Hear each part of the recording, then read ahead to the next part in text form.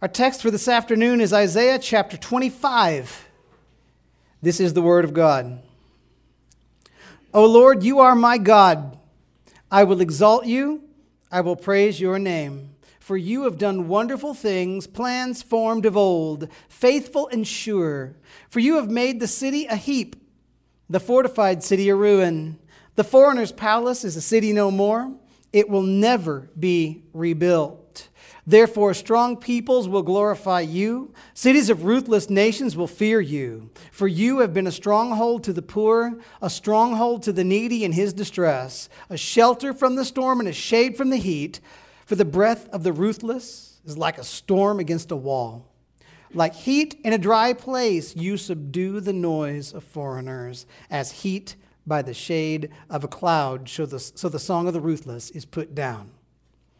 On this mountain, the Lord of hosts will make for all peoples a feast of rich food, a feast of well-aged wine, of rich food full of marrow, of aged wine well refined. And he will swallow up on this mountain the covering that is cast over all peoples, the veil that is spread over all nations. He will swallow up death forever.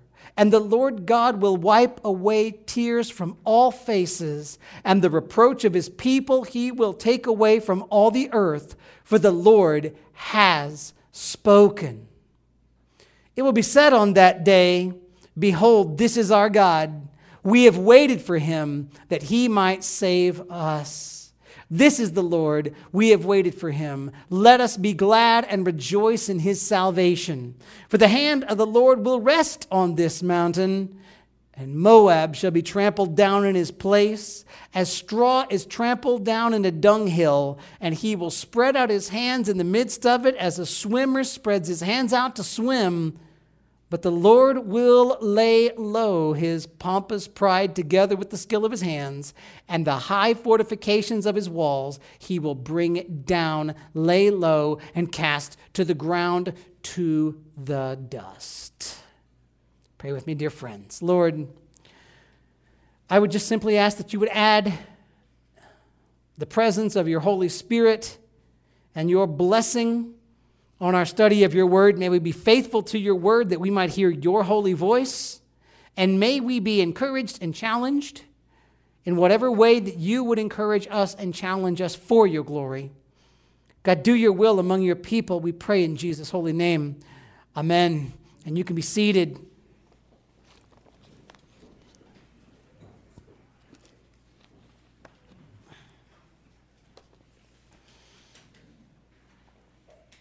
The story of Christmas is one of hope and of promise fulfilled. We've spent the last few weeks, of course, in our Advent readings, reminding each other of the glorious promise of God to send someone into the world to rescue his people and who would rule forever. And we saw that promise even in last Sunday's message, right? In Isaiah chapter 9, verses 6 and 7. For to us a child is born, to us a son is given, and the government shall be upon his shoulder, and his name shall be called Wonderful Counselor, Mighty God, Everlasting Father, Prince of Peace. Of the increase of his government and of peace there will be no end on the throne of David, and over his kingdom to establish it and to uphold it with justice and with righteousness from this time forth and forevermore. The zeal of the Lord of hosts will do this. That's familiar, isn't it? And when Jesus came, many people were confused. See, they knew Emmanuel, God with us, had come. But they expected all those kingly promises about Jesus to be both immediate and earthly. They didn't realize that Jesus came on a very particular mission. What happened at Christmas? What happened at Christmas is the Savior came. He lived a perfect life. He fulfilled all the requirements of righteousness before the Lord. And he will give that perfect record of his perfect life, of his perfect righteousness, to all who come to him in faith. He will grant us a gift of what theology people like to call imputed righteousness, which means it's a righteousness that isn't yours, but it's counted as if it is yours. He gives us that so that we might enter the presence of God. Jesus died as an atoning sacrifice. He allowed himself to be punished, to suffer for the sins of people like you and me who could never atone for our own sins. And he applies that perfect atonement to all who come to him in true faith. Jesus rose from the grave. Jesus finished his perfect work. He actually made absolutely certain of saving all the people he came to save. In no way, this is important, in no way did Jesus fail. In no way did Jesus try to accomplish a thing that he could not accomplish. And now we live in a very unique time. On the one hand, the victory is won. The promise of God has come. Salvation is freely given to all who come to Jesus. Our lives are changed. The Spirit indwells the saved, and the church shares the gospel and pushes back the darkness in a fallen world. On the other hand, the promise of God is still to be fulfilled. All the darkness has not yet lifted, has it? All the saved are not yet in the family of God. All the lost are not yet finally judged. All the evil is not yet eradicated. All the hurt is not yet healed. Here's the promise we need. Jesus Christ will return. Christ will finish finally, fully the battle. Christ will defeat the devil and every single one who follows him. And Jesus will rule the globe and the universe as King of Kings and Lord of Lords with no opposition forever. And we await and we long for and we speed that day as we look for that fulfillment in that perfect second advent of Jesus, his second coming. We long for the kingly promises of Jesus to be finally fulfilled. So we pray as Jesus taught us, your kingdom come, your will be done on earth as it is in heaven. Today I want to take us to a place where we can see a call to respond to the Lord and to hope in the second advent of the Savior. Here in Isaiah, we're going to read a glorious song of hope and a dreadful warning of judgment. We'll read of the work that Christ has promised he will finish at his second advent. Isaiah the prophet ministered in the land of Judah from the years 740 to 686 BC. And Isaiah brought the word of the Lord and faithful counsel to several kings of Judah, men who sometimes obeyed God's word, but who often ignored their God to great loss. And while many of the prophecies in Isaiah are quite specific to a particular time and to a particular people, some of the sections are broader in their scope. The 12 poetic verses we study today, they are glorious, they are global, they are timeless.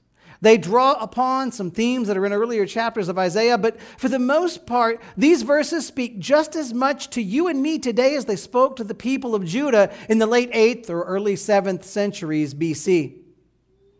This passage will break into 3 sections as we study it. We'll find a point of application in each section. So, point number 1, you guys ready for this? Have you ever had an Isaiah 25 sermon before that you know of? There you go. If nothing else, you get something new today. Point number 1, shelter in the Lord. Shelter in the Lord. Look at verse 1. It says, O Lord, you are my God. I will exalt you. I will praise your name, for you have done wonderful things, plans formed of old, faithful and sure.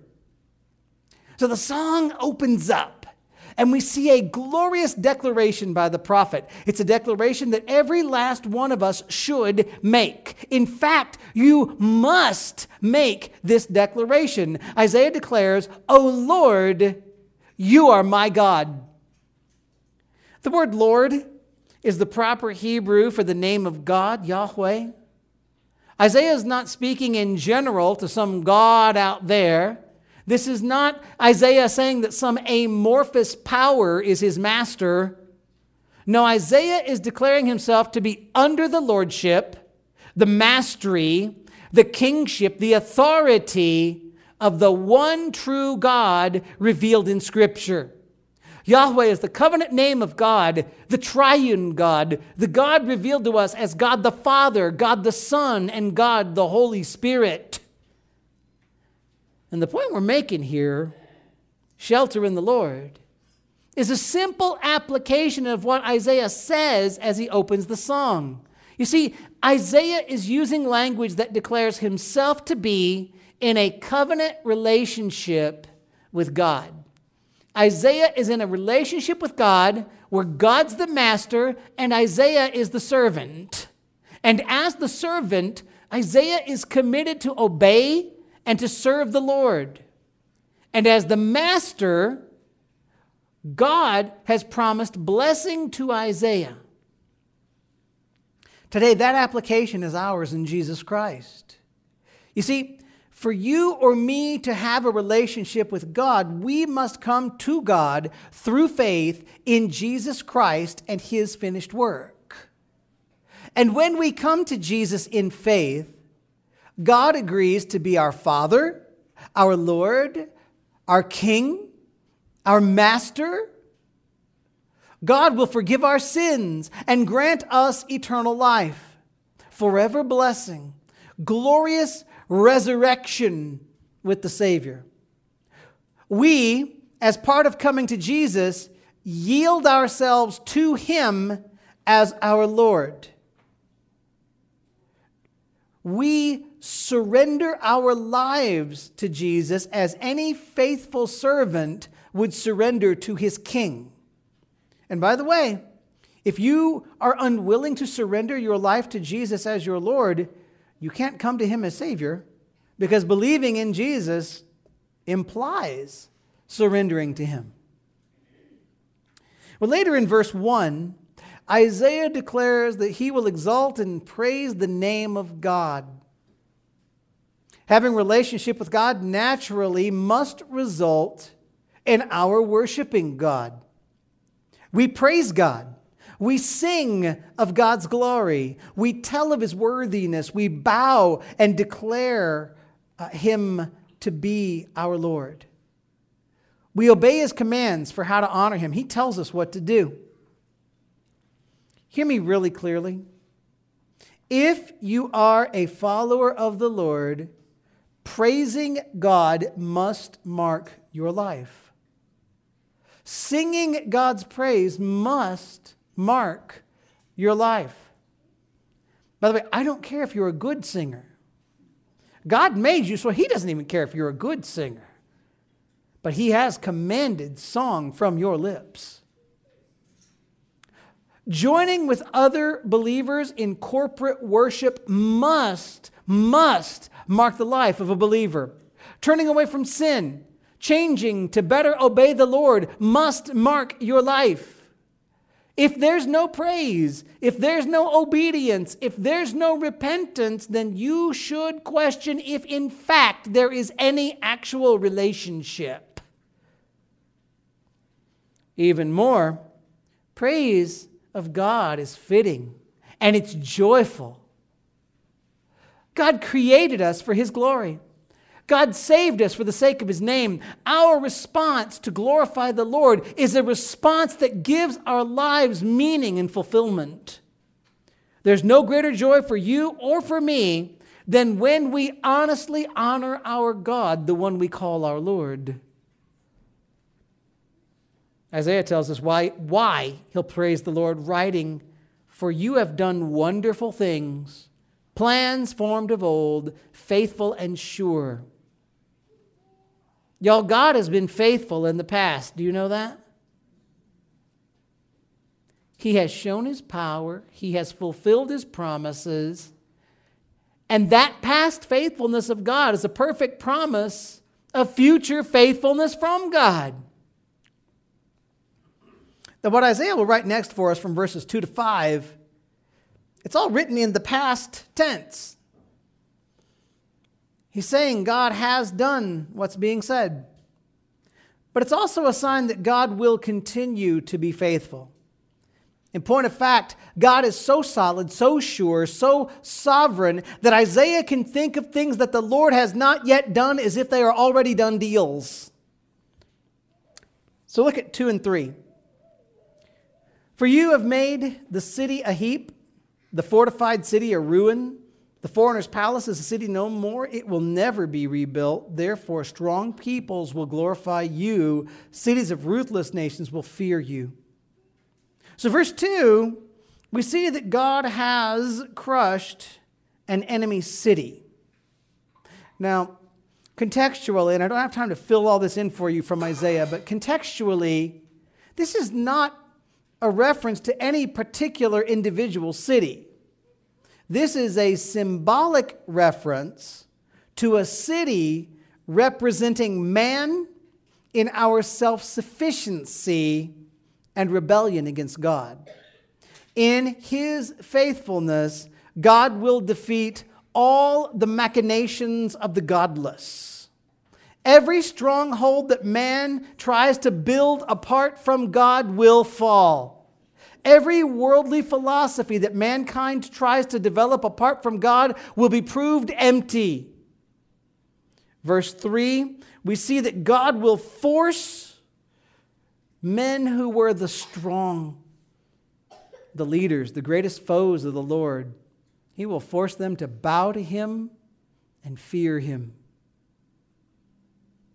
All people would be wise to willingly bow before the Lord as friends, rather than waiting for a day when they will bow as conquered enemies. But nevertheless, you will bow. Verses 4 and 5. "For you have been a stronghold to the poor, a stronghold to the needy in his distress, a shelter from the storm and a shade from the heat. For the breath of the ruthless is like a storm against a wall, like heat in a dry place. You subdue the noise of foreigners as heat by the shade of a cloud, so the song of the ruthless is put down." God is a stronghold, a safe place. For the poor and the needy who come to him for protection, God is a safe place. He will ultimately shelter his people from the storm and from the heat. When the evil would blaze against us like the sun, God will cover us like a cloud. When the evil would blow at us like a mighty windstorm, God will be like a strong wall. Do you see why I would suggest that this section calls us to shelter in the Lord? You can have a relationship with the God who made you. He's mighty. He'll crush the evil. He'll shelter those who are under his protection. And this call to relationship is woven within Isaiah's praise of God. And this call to relationship with the Lord is what the first advent of Jesus was all about. Jesus came to bring the shelter of God for those who will come to him. Jesus came to promise the judgment of God for those who would refuse him. But you might feel like you don't see it all happening right now. I mean, be honest. Can you not look out and feel like the evil are changing the world? You look out sometimes and it looks like the faithful are crushed under sorrows or worldly evils. Here's what I'll tell you. The victory of God is a sure thing. The protection of God's people is for eternity, not merely this life. In this life, we will press forward. And in this life, we will spread the glory and praise of our Lord around the world. We will press to see that people of all nations hear the gospel and experience the change that Jesus Christ brings. We will push back against the darkness, and we will declare to the watching world, Jesus Christ reigns. And we will look forward to the second advent, the return of Jesus, when all of these promises, all of these victories, which we will see in small today, are fully, gloriously, finally realized. Let's take a look at the victory, then the warning for the enemies of God before we wrap up. Point number two, hope in God's promises. Hope in God's promises. Look at verse 6. On this mountain, the Lord of hosts will make for all peoples a feast of rich food, a feast of well-aged wine, of rich food full of marrow, of aged wine well refined. Y'all, here we see a promise. And how glorious this promise is. In the first 5 verses, we saw that God will be a shelter for those who come to take refuge in Him. Now we're going to see just a couple of things that are promised. And these promises, dear friends, are the things that we have to look forward to as we look forward to and await the Lord's return. These are what we anticipate in the next advent of Jesus.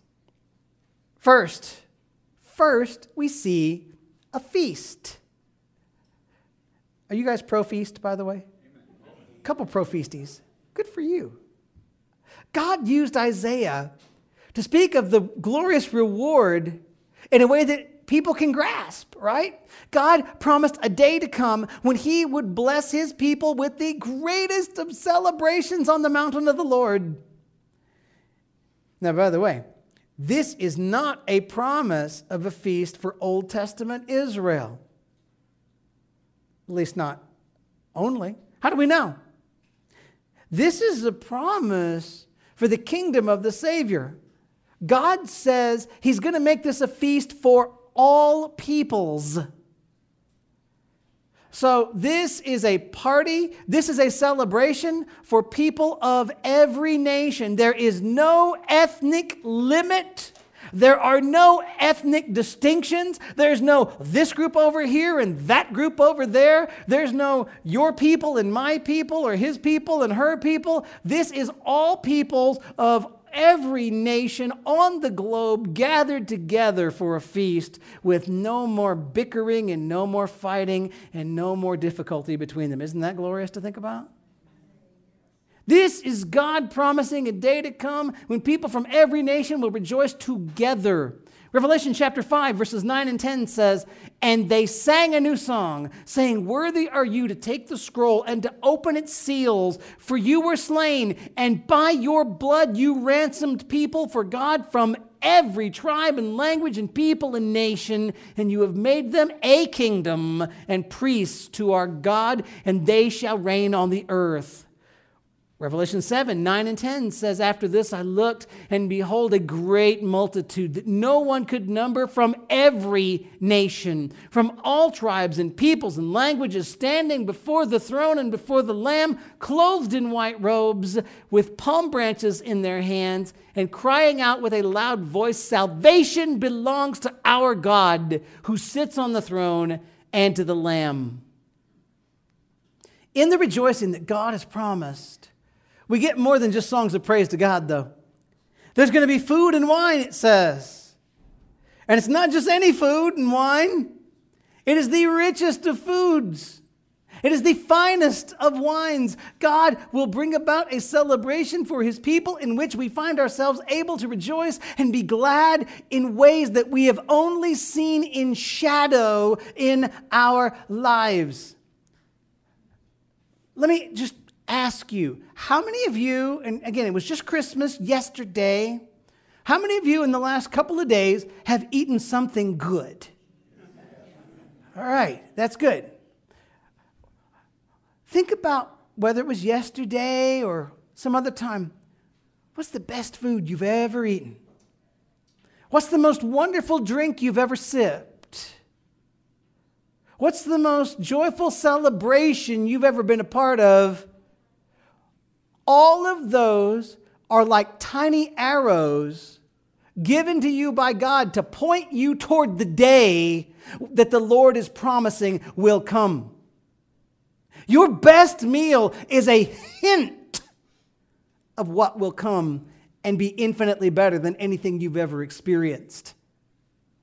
God will celebrate with His people in His kingdom with great joy. There's other places in the Bible where this kind of celebration is promised. Matthew chapter 26, verse 29, Jesus says, I tell you, I will not drink again of this fruit of the vine until that day when I drink it new with you in my Father's kingdom. Revelation 19, verse 9, and the angel said to me, write this, blessed are those who are invited to the marriage supper of the Lamb. And he said to me, these are the true words of God. Friends, there's a day to come when the Savior returns, when people from every nation will rejoice as the bride of Christ, as a unit together, praising God. We will feast in the presence of our Savior. We will experience the joy that we've only felt hints of in the lives that we now lead. But there's more. You think it could get better than that? Because that sounds pretty good, right? Yes. All right. Let's keep going then. Look at verse 7 and 8. And He will swallow up on this mountain the covering that is cast over all peoples, the veil that is spread over all nations. He will swallow up death forever. And the Lord God will wipe away tears from all faces, and the reproach of His people He will take away from all the earth, for the Lord has spoken. Do you see what this promise is? Death will be no more. Like a heavy blanket, like a net that weighs someone down, our lives today are marked by death. While we know and we fully trust in the resurrection, we still experience the sadness of being parted from loved ones. We experience the difficulty and the frustration of facing down illnesses. We feel in our very bones the wages of sin. How many of you could amen that, by the way? Randy, how are your knees? They're there, aren't they? You ready for new ones? That's it.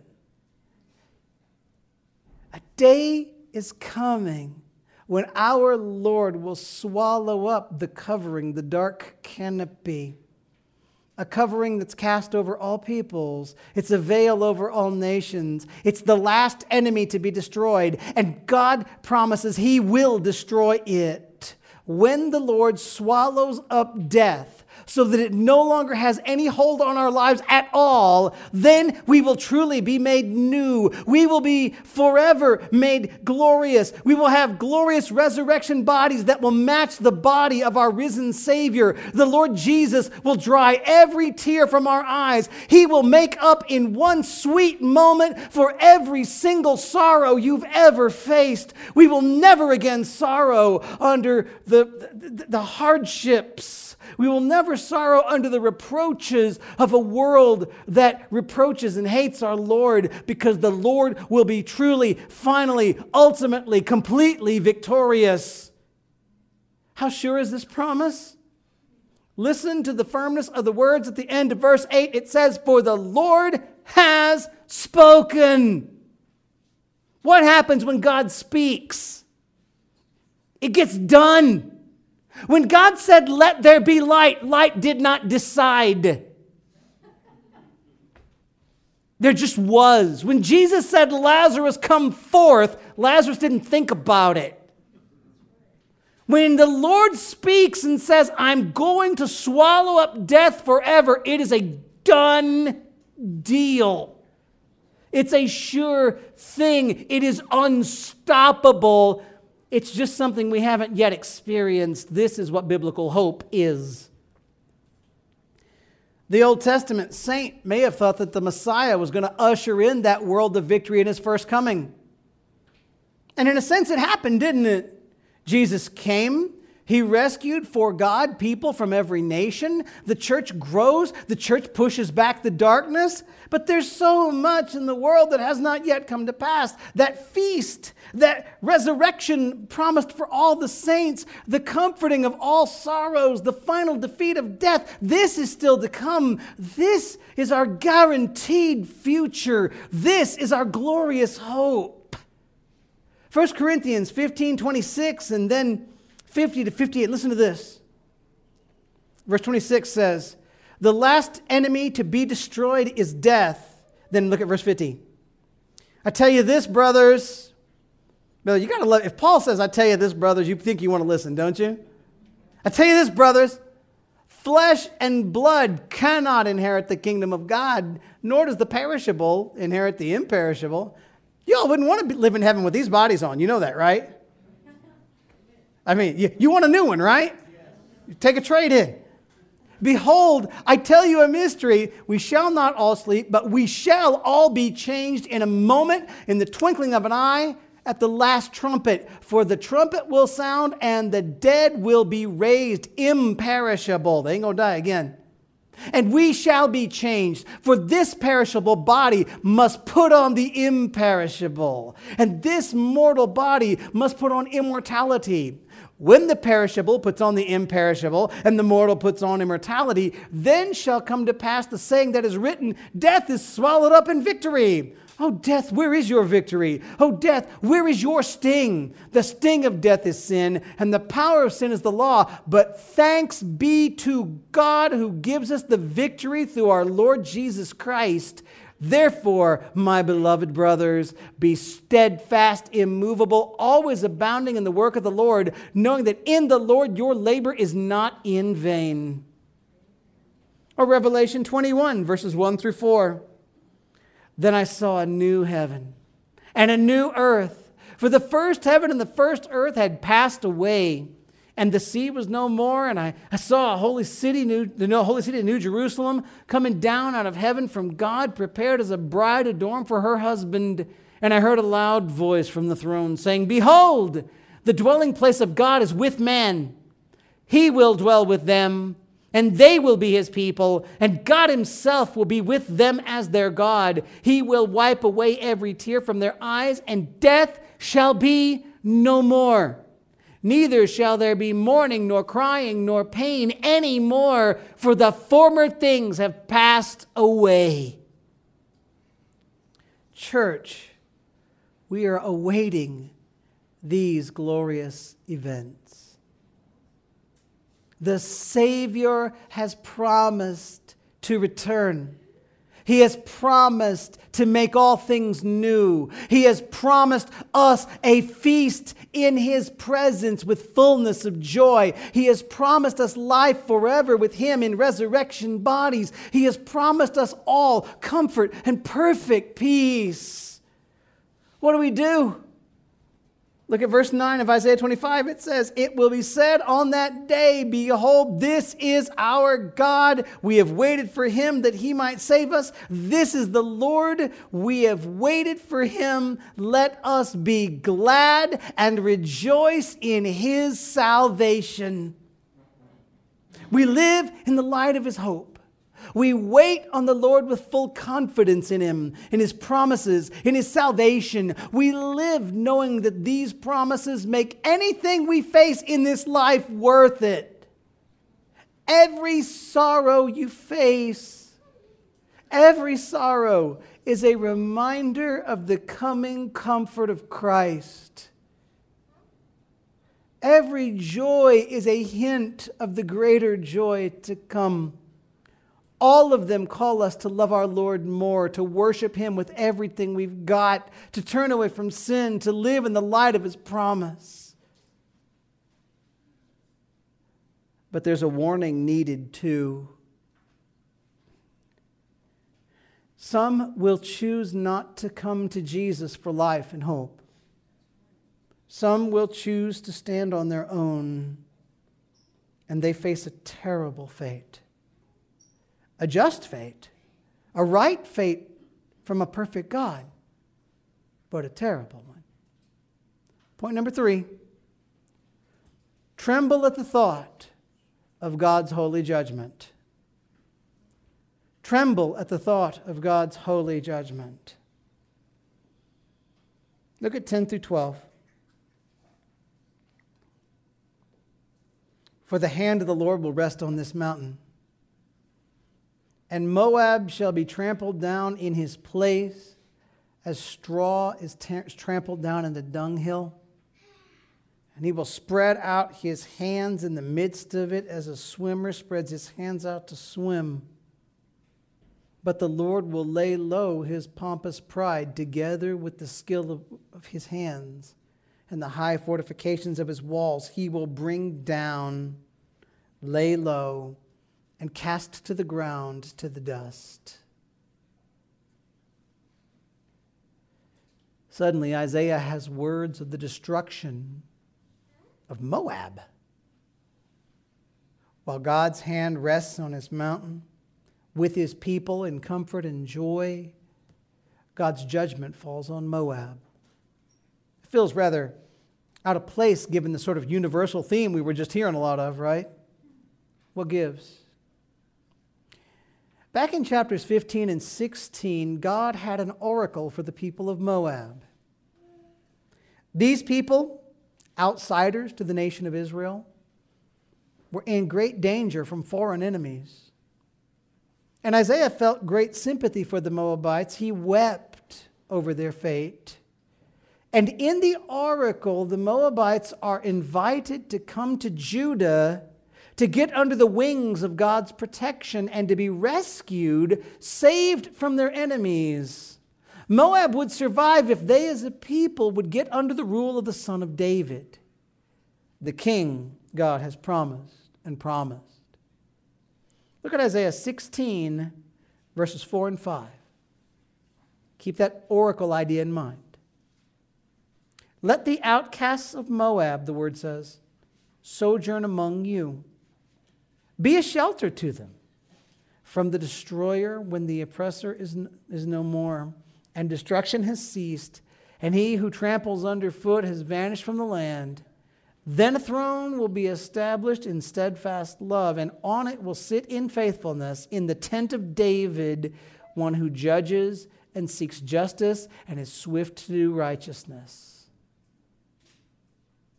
Listen, God offered the Moabites life, but they refused to come and get under his protection.